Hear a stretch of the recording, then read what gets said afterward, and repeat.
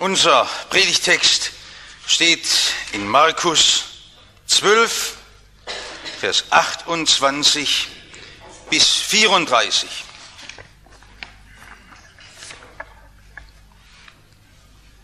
Und es trat ein Schriftgelehrter zu Jesus, der ihnen zugehört hatte, wie sie miteinander stritten. Vorweggegangen war das Gespräch mit den Sadduzäern, die da so eine religiöse Frage gebracht hatten. Sie wissen das mit der Auferstehung und den 7 Ehen nacheinander und wem man dann da gehört in der Ewigkeit und dass das doch gewisse Probleme mit sich bringt. Und da hatte Jesus geantwortet. Und das hat dieser Schriftgelehrte gehört.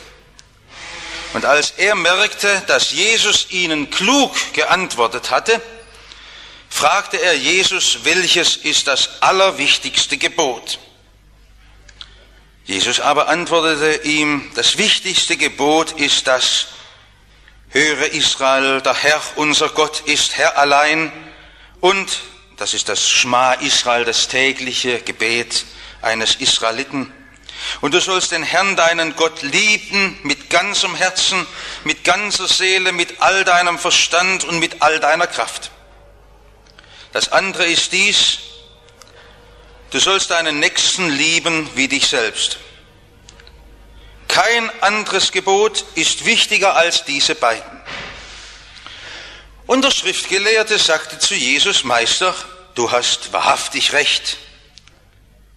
Er ist Herr allein und es gibt keinen anderen außer ihm. Und ihn lieben mit ganzem Herzen, mit aller Einsicht und mit aller Kraft. Und seinen Nächsten lieben wie sich selbst, das ist mehr als Brandopfer und Schlachtopfer. Als Jesus aber sah, dass er verständig geantwortet hatte, sagte er zu ihm: Du bist nicht fern vom Reich Gottes. Und niemand wagte ihn noch weiter zu fragen. Herr, hilf uns, dass wir nicht fernbleiben von deinem Reich, sondern dass wir hineinfinden. Amen. Ein Mann wird uns heute beschrieben, ein Mann, der Jesus eine Frage stellt. Ich habe lange Zeit auch gedacht, dieser Mann wäre einer dieser üblichen, trickreichen Fallensteller. Das steht ja in der Berichterstattung des Matthäus, er versuchte Jesus. Wir kennen das aus vielen Diskussionen, dass da einer sich so ein unlösbares Problem vorgenommen hat und einen letztlich nur reinlegen will. Aber das ist gut, dass Markus das auch noch erwähnt hat und erzählt hat und dann deutlich macht, dieser Schriftgelehrte ist kein solcher. Und dieses Versuchen darf man nicht so verstehen, als ob er Jesus hereinlegen wollte, sondern er ist ein Mann, der ganz vernünftig fragt. Ein Mann, der das wissen will und der wirklich Jesus testen will, ob Jesus ihm nicht doch noch den Sinn des Lebens geben kann. Das ist doch eine Ermutigung für uns heute Morgen, dass man zu Jesus seine Fragen bringen darf. Wenn die unnützen Frager, diese dümmlichen Frager abgewiesen werden, so will Jesus gerade Raum schaffen, dass die mit ihren ernsthaften Fragen doch kommen und dass man all seine Probleme und seine ungelösten Dinge doch mit ihm durchspricht. Ich will Ihnen Mut machen. Nie ist Jesus abweisend, er hat Zeit. Er setzt sich gerne mit Menschen auseinander und besonders mit denen, die wirklich nach Klarheit suchen, die wirklich aus der Tiefe von innen heraus nach der Wahrheit fragen. Und darum gefällt mir dieser Mann, der uns heute Morgen eine Frage stellt: Was ist das Wichtigste? Darauf gibt Jesus 3 Antworten. Das erste: Wo man fündig wird. Auf der Suche nach dem Wichtigsten, wo man fündig wird. Heute denken wir wieder viel an die Erdölsucher, weil das Erdöl so knapp geworden ist und eine rare Sache ist. Da sind viele unterwegs in der Welt und die suchen. Ja, es wird gesucht nach diesem kostbaren Bodenschatz, um ihn zu finden. Aber die Leute, die sich da aufgemacht haben, die bohren nicht einfach Quadratmeter um Quadratmeter des Erdbodens ab oder des Meeresbodens, sondern die denken zuerst mal nach, wo kann ich finden? Da werden die Geologen befragt und dann wird, ja gestern Abend war das so ein Bericht, unser Dr. Schack als Geologe, der hat da von Bolivien, von der Wassersuche berichtet, das ist ganz ähnlich. Da wird zuerst überlegt, wo ist denn überhaupt die Chance, dass man etwas finden kann, dass man fündig wird. Das ist keine Zufallssache. Und da können wir von diesen Erdölsuchern lernen. Wenn wir suchen nach dem Sinn des Lebens, nach der Wahrheit, nach den Antworten, die unserem Leben wirklich Gewicht und Sinn geben, das ist doch kein Zufallsunternehmen, dass man mal hier, mal da rumtastet oder wie mit der Stange im Nebel herumgreift. Wo muss man suchen? Wo ist die Stelle, da man finden kann?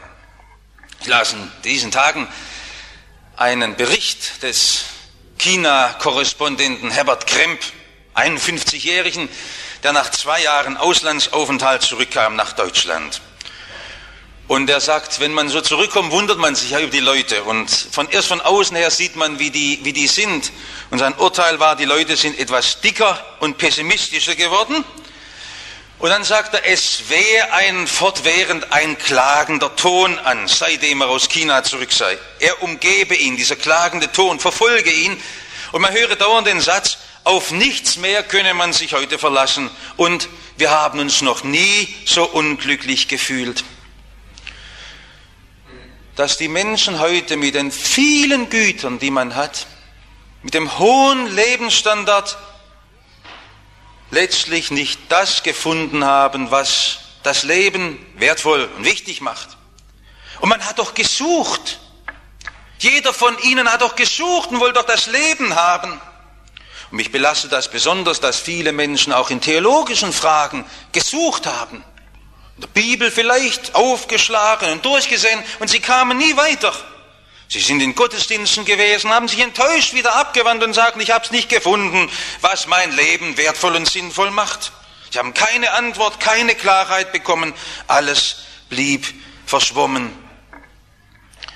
Da ist mir dieser Mann ein Vorbild.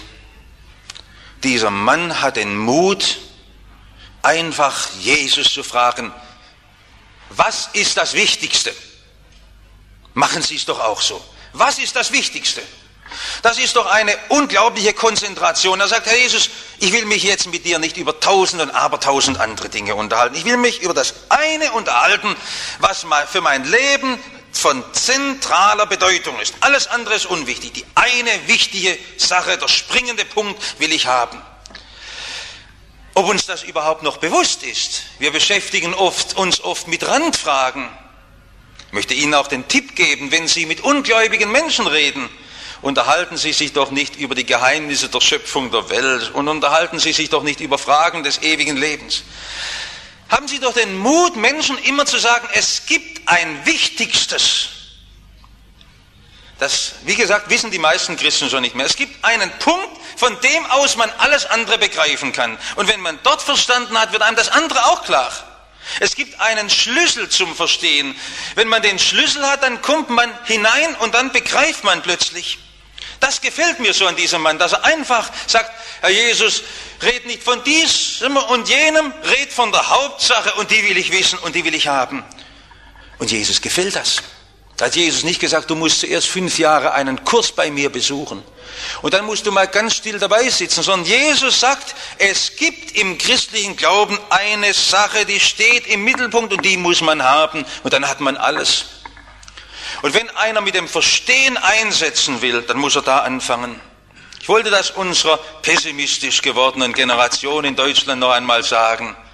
Wenn wir evangelisieren, wenn wir Mission treiben, das Wichtigste, das soll jetzt in den Mittelpunkt gestellt werden. Das ist meine große Sorge, ob viele Menschen nicht immer von dem Komplizierten, von uns Theologen irgendwo abgeschreckt sind. Die machen so viel Sätze, die machen so viel komische Worte, die reden in Fremdwörtern, das begreift man alles nicht. Wenn Jesus redet im Neuen Testament, ist alles ganz, jetzt darf ich sagen, simpel, einfach, unkompliziert, ganz direkt. Und das hat Jesus an vielen Stellen seiner Predigt immer wieder und immer wieder betont. Eins ist Not, nicht vielerlei, nicht viele Dinge, die man haben muss. Eins ist Not und das eine muss man haben und das eine muss man kennen. Und dieses eine soll im Mittelpunkt unserer Verkündigung stehen. Dieses eine, das soll unsere Gemeindearbeit treiben. Dieses eine soll im Vordergrund stehen, unübersehbar, unaustauschbar. Aber nun habe ich Sie lange auf die Folter gespannt und werden Sie fragen, was ist das eine? Und da zitiert Jesus nur das Alte Testament. Gott lieben, Gott lieb haben. Also die Antwort Jesus wie ein Hammer, zertrümmert einen. Gott lieben, wie eine Mutter ihr Baby liebt, wie einer sein Schnucki-Schätzlein liebt. Lieben, das ist doch ein Wort, das versteht doch jeder. Und Jesus sagt, und du fragst, was dein Leben sinnvoll macht. Ich kann dir sagen mit einem Satz, mit 2 Worten, Gott lieben. Ja, aber wirklich, so lieben, ja, so lieben. Über alle Dinge lieben. Was sind diese Gespräche doch dumm, wo man sich unterhält, ob es überhaupt einen Gott gibt oder wo einer sagt, er glaube auch an Gott und er fühlt sich deshalb schon ganz religiös. Das ist doch nichts. Jesus sagt, es geht doch darum, Gott lieben. Dass es Gott gibt, das ist kein Problem. Das weiß jeder. Und wer es nicht weiß, der macht die Augen zu. Aber Gott lieben. Und nun ist doch das für uns so furchtbar, wenn Jesus diese Antwort gibt. Gott lieben. Wir sagen vielleicht noch, ich kümmere mich um meine Familie, ich möchte danach trachten, mein Leben ordentlich zu führen. Aber wir haben das doch ausgeklammert. Gott lieben, Gott über alle Dinge lieben, dass er an der ersten Stelle unseres Lebens steht. Wer kann denn das ertragen? Aber Jesus sagt, darin liegt doch der Sinn unseres Lebens. Wenn wir heute mit älteren Menschen sprechen, immer wieder auch bei Christen kommt die Frage, wozu?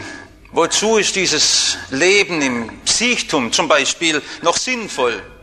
Ein alter Mensch, der liegt nur noch in seinem Bett. Wozu? Was ist das Leben da noch? Welchen Sinn hat es noch? Kann doch nicht mehr arbeiten, ist auf die Hilfe anderer angewiesen. Sie kennen doch diese Frage, was macht da das Leben noch sinnvoll? Erst an dieser Randstelle können wir ja wirklich prüfen, was macht das Leben sinnvoll. Und da sagt Jesus, immer, ob jung oder alt, das Leben ist nur sinnvoll, wenn Gott geliebt wird. Und das kann ein alter Mensch auch, wenn er nicht mehr arbeiten kann. Und darum ist das Leben auch eines alten Menschen wertvoll. Und ein Behinderter, der kaum auf 5 zählen kann, der kann Gott lieben. Und darum ist sein Leben wertvoll. Vielleicht noch wertvoller als unser Leben, die wir uns so viel drauf einbilden. Und darum steht er noch viel näher am Herzen Gottes. Weil Jesus sagt, das Wichtigste vor allem anderen, was überhaupt eine Rolle spielen kann, ist lieben, Gott lieb haben. Und wenn wir dann sagen, aber es gibt doch noch so viele andere Dinge, die in unserem Leben wichtig sind. Nein. Was ist deine Arbeit ohne Liebe zu Gott? Alles auf die Seite geschoben. Ich möchte ein Bild wählen. Stellen Sie sich mal vor, eine Mutter würde ihr Baby nicht lieben, sondern sagen, ich liebe doch die Windeln oder ich liebe doch die Schülein von meinem Kind, aber das Kind selber, das ist mir nicht klar. Nein, das Äußere kann es doch nie sein. Unsere Arbeit, die Natur, das alles sind doch nur Hülsen der Liebe Gottes, das ist doch nur die Umhüllung. Er will doch geliebt sein. Und umgekehrt müssen wir sagen, nur wenn ich Gott liebe, dann auf einmal kriege ich von dort her einen neuen Zugang zu den anderen Dingen, dass Gott mir diese Natur schenkt. Dann kriege ich ein Verhältnis zu meiner Lebenszeit, zu meiner Lebenskraft. Dann kriege ich einen Zugang zum Mitmenschen, den mir Gott in mein Leben hineinstellt. Dann kann ich doch den lieben, weil Gott seine Hand über den hält. Dann begreife ich, dass Gott mir auch Leben gibt. Das ist der Schlüssel zum sinnvollen Leben. Gott lieben, das ist das, was er von uns fordert. Nun können Sie sagen, ich liebe alles Mögliche, ich liebe die Musik, ich liebe die Kunst, ich liebe das Vergnügen, ich liebe das Gute, was Sie auch lieben. Ohne Liebe zu Gott bleibt dies alles leer. Sie hängen an Dingen, die Sie nicht satt machen. Und der Paulus ging noch viel weiter und sagt, und wenn Sie ein edler Mensch sind und alle Ihre Gabe den Armen geben, wenn Sie ein Humanist werden und alles opfern, Und wenn sie irgendwo ihr Leben im Dienst verschleißen an den Elenden und Armen und haben keine Liebe, sind nicht durch und durch von der Liebe Gottes durchdrungen, so ist nichts nütze. Nichts nütze. Also das war zuerst die Frage, wo muss man suchen? Hat Jesus einen Punkt markiert und gesagt, da, in der Bibel steht's, ganz klar ist der Weg gewesen, wo man suchen muss, nach dem Wichtigsten im Leben, wo man auf den Punkt kommt, wo man Sinn bekommt in sein Leben. Das Zweite, was ich Ihnen sagen will, das ist eine vernichtende Entdeckung. Eine vernichtende Entdeckung. Der Frager war tief beeindruckt. Wenn er Jesus hätte hereinlegen wollen, dann hätte er jetzt eine knifflige Diskussion angefangen. Das hat er nicht getan. Er gibt Jesus recht und sagt, ja, das stimmt. Und sagt, was du sagst, ist richtig geredet. Ein ganz aufrichtiger Mensch. An dieser Stelle hätte ich mich noch gewunden. Ich hätte mich versucht herauszudrücken und gesagt, nein, ob man das so billig sagen kann. Und ist das nicht oberflächlich oder ist das nicht einseitig geurteilt? Der Mann ist großartig, dieser Schriftgelehrte. Er gibt Jesus recht und sagt, ja Herr, das ist mehr als Opfer, Brandopfer und Dankopfer, wenn man wirklich Gott über alle Dinge liebt. Da sieht man, wie ehrlich der war, wie offen, wie gründlich. Denn das, was Jesus gesagt hat, ist eigentlich eine vernichtende Sache.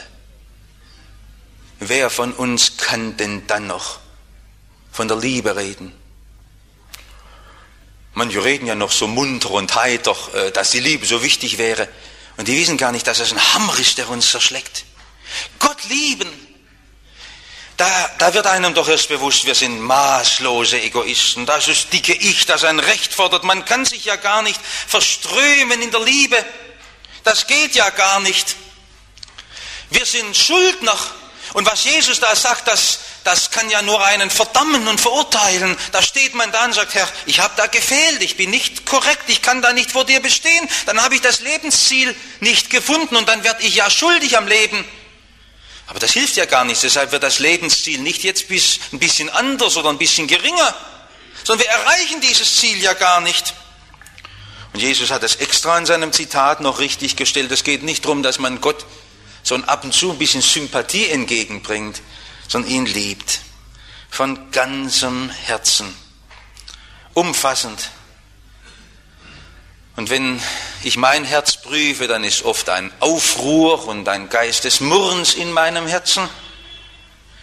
Und wenn Sie jetzt die Tiefenpsychologen fragen, was in der Tiefe unserer Seele, da ist von ganzer Seele, da heißt es jetzt aufrichtig im neuen Text, früher von ganzer Seele, was ruht denn in der Tiefe unserer Seele an unheimlichen Aggressionen gegen Gott?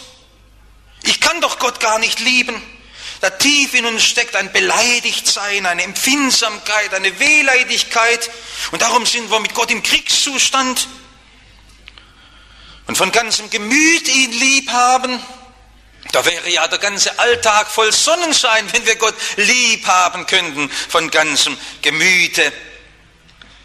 Und noch weiter ist klargestellt, dass diese Liebe Gottes gleichzeitig ja von mir verlangt, dass ich jetzt erkenne, um mich herum sind Menschen, denen auch die Liebe Gottes gilt. Und wenn ich Gott lieb habe, dann liebe ich die, die er lieb hat. Dann liebe ich die Familie Gottes. Dann liebe ich den Bedrängten bei mir und den ich sonst hasse und verachte. Um der Liebe Gottes willen. Da legt er seine Hand auf den Nächsten und sagt darum.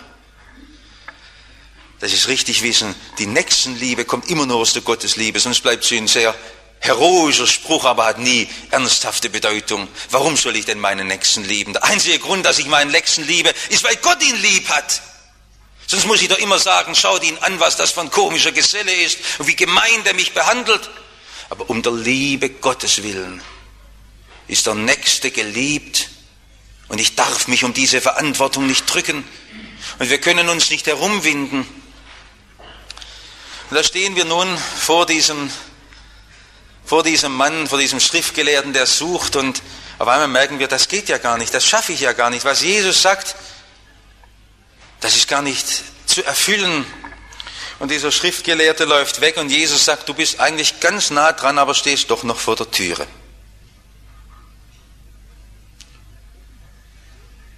Und wenn einer die größten Taten tut, Er steht immer noch vor der Tür und ist noch nicht drin. Ich bewundere viele, die noch viel mehr Liebe haben als ich. Und doch stehen sie auch nur vor der Türe und kommen nicht hinein ins Reich Gottes. Darum muss ich Ihnen zum Dritten noch sagen, was der einzig gangbare Weg ist. Das Wichtigste, und wie kommt man dahin? Da läuft dieser Mann weg und sagt, ja, dann ist ja alles für mich umsonst, dann komme ich nicht hinein. Warum hat er keine Augen jetzt zu sehen? Vor ihm steht Jesus und liebt ihn, der er gar nicht lieben kann. Das ist doch das Evangelium. Wenn Sie sagen, was ist das Wichtigste im Evangelium? Die Liebe Jesu. Das war genauso beim reichen Jüngling, wo der weglief und sagt, dann kann ich nicht mit dir gehen. Jesus sah ihn an und liebte ihn. Und wie er ihn liebt. Das hat Jesus jedes Mal getan, wenn er einen Menschen gesehen hat, und liebte ihn. So umfassend, noch viel wunderbarer, als eine Mutter ihr Kind liebt. Und wenn Sie sagen, mich liebt keiner, dann leugnen Sie fortwährend einen Tatbestand, der in Ihrem Leben genauso erfahren werden kann. Jesus liebt Sie und wie er Sie liebt. Obwohl Sie nie nach ihm gefragt haben, obwohl Sie ihn weggestoßen haben, und liebt Sie. Obwohl Sie ihn wieder mit Füßen getreten haben oder ihm ins Gesicht gespuckt haben und sagen, ich will doch deine Ordnungen, deiner Gebote nicht, und er liebt Sie. Und das geht so weit, dass wir erst die Liebe Gottes richtig erkennen, wenn wir auf sein Kreuz schauen. Wenn Sie sagen, warum ist denn der liebe Gott lieb? Weil er sich opfert für unser Leben und sich mitten hineinstellt, damit die Schuld meines Lebens getragen wird, damit heute Vergebung bei mir ausgesprochen wird. Da laufen so viele Menschen herum, die tragen fortwährend ihr zerbrochenes Leben mit sich und haben Schuld. Da ist viel in ihrem Leben falsch gewesen, viel falsch gelebt gewesen. Und nun sind sie immer in der Flucht und wollen sich korrigieren, statt dass sie merken, ich darf vor der Liebe Jesu mein zerbrochenes Leben jetzt niederlegen. Er vergibt und er heilt. Er hat mich lieb. Und eigentlich ist dann die Liebe zu Gott nur ein Echo der Liebe, die in mein Leben fällt. Das ist sehr merkwürdig mit der Liebe überhaupt. Warum lieben sich zwei Menschen? Jetzt rede ich mal wieder von der irdischen Liebe. Dass irgendjemand einen da eben angeblinzelt hat und dann wurde das erwidert. Dann auf einmal ist da was aufgewacht und lebendig geworden. Da sagt einer, die hat mich da plötzlich so angesehen oder er hat mich so angesehen, je nachdem. Und dann auf einmal ist da bei mir was in Bewegung gekommen und dann habe ich da was entdeckt und gefunden. Die Liebe zu Gott, die wächst doch immer nur aus der großen Liebe, die Gott mir schenkt. Eigentlich hätte das schon im Alten Testament erkannt werden müssen, wo Gott sein Volk getragen hat, durchs Meer geführt hat, den Weg gebahnt hat durch die Wüste. Aber sie waren blind dafür. Wenn Sie Christ sein wollen, dann seien Sie ein Christ und wissen, was das Wichtigste ist, dass Jesus Sie liebt. Und er liebt Sie so mächtig und so stark, dass Sie sich nur dieser Liebe aussetzen brauchen. Ich habe den Mut, den Akzent so zu setzen, wie ihn Jesus gesetzt hat. Und jetzt brauchen Sie nicht an Gebote und an Pflichterfüllung denken, an das, was Sie tun müssen, oder wie Sie selber Ihr Leben herausführen aus manchen verschlungenen, wirren Führungen, in denen Sie stehen. Ich rede zu Ihnen sehr konkret an dieser Stelle. Da, wo Ihr Leben gescheitert ist, sonst setzen Sie sich der Liebe Gottes aus und wissen, Jesus liebt mich und ich darf mein Leben ganz in seine Hand legen. Ich will nur wieder lieben, wie er mich geliebt hat. Da war einmal Jesus eingekehrt im Haus der beiden Schwestern Maria und Martha, und die Martha ist rumgerannt und hat Pfannkuchen gebacken und Most aus dem Keller geholt und einen Tisch gedeckt und war völlig in Schweiß gebadet. Da unten ist ja ein bisschen heißer als bei uns heute im Oktober. Und dann kam sie herein und da sitzt das liebe Schwesterlein Jesu zu Füßen mit ihrem frommen Augenaufschlag. Ja, die hat sich ja geärgert. Jesus, das ist doch Unsinn. Da gibt es so Christen, die sitzen bloß da und schauen dir verklärt in die Augen. Man muss doch was tun im Christenleben. Und Jesus sagt, eins ist Not, Martha. Und der zu meinen Füßen sitzt und sich lieben lässt, der kann später lieben. Die Maria war nachher eine Frau voll großer Taten. Die Taten folgen von alleine nach. Wes das Herz voll ist, dem geht nicht nur der Mund über, sondern dem geht auch die Hand über. Weil er glückselig ist, wenn er in dieser kalten Welt etwas weitergeben darf von der unglaublichen Liebe, die er empfangen hat. Ich will schließen mit einem Bild unserer menschlichen Liebe noch einmal. Es gibt ja ganz wenig richtig glücklich verliebte Leute. Das liegt einfach daran, weil die Leute gar nicht wissen, was Liebe ist.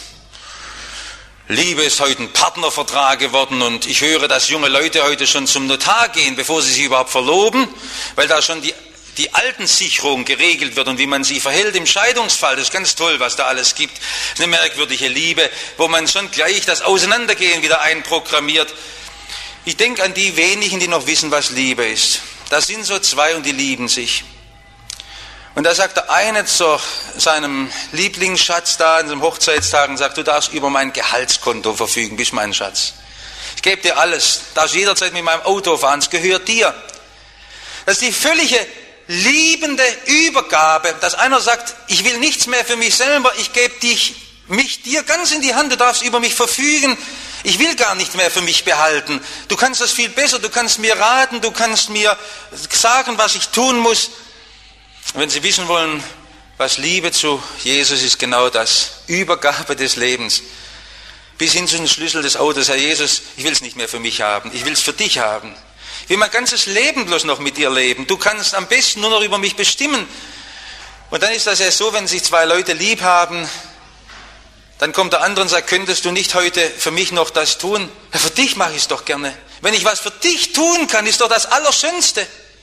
Und wenn man weiß, ich darf dem anderen eine Freude machen, Jesus lieben und den Nächsten mit dazu aus lauter Liebe, aus lauter Freude. Sie können diese Liebe nicht produzieren, sondern sie können nur still werden vor der Liebe, mit der Jesus sie liebt. Und dann still sitzen und sich bewegen lassen und sagen, er hat mich kalten Stein ganz erweicht. Und er hat mir seine Liebe wie mit Eimern ins Herz geschüttet. Und das ist ein Strom geworden, der weiter strömt. Wenn Sie sagen, ich fühle gar nichts, dann darf ich Sie einfach bitten, setzen Sie sich dieser Liebe aus. Und verfolgen Sie das, was Jesus alles für Sie schon getan hat. Dann werden Sie staunen, was in Ihrem Leben lebendig wird. Das ist der einzig gangbare Weg. Nächstenliebe, das Leben der Tat ist mit eingeschlossen. Es kommt aus der einen Quelle, aus der Jesusliebe. Und dann kann ich Ihnen sagen, dass sich auch die Fragen Ihres Lebens lösen. Da stehen in der Bibel Dinge drin, wo man sagt, da kann man nur noch den Atem anhalten. Denen, die Gott lieben, müssen jetzt alle Dinge zum Besten dienen. Den anderen nicht, die Gott nicht lieb haben, denen gilt das nicht. Aber denen, die Gott lieben, was kein Auge gesehen hat und kein Ohr gehört, das hat der Herr denen bereitet, die ihn lieben. Lassen Sie sich lieben, damit Sie lieben können. Amen.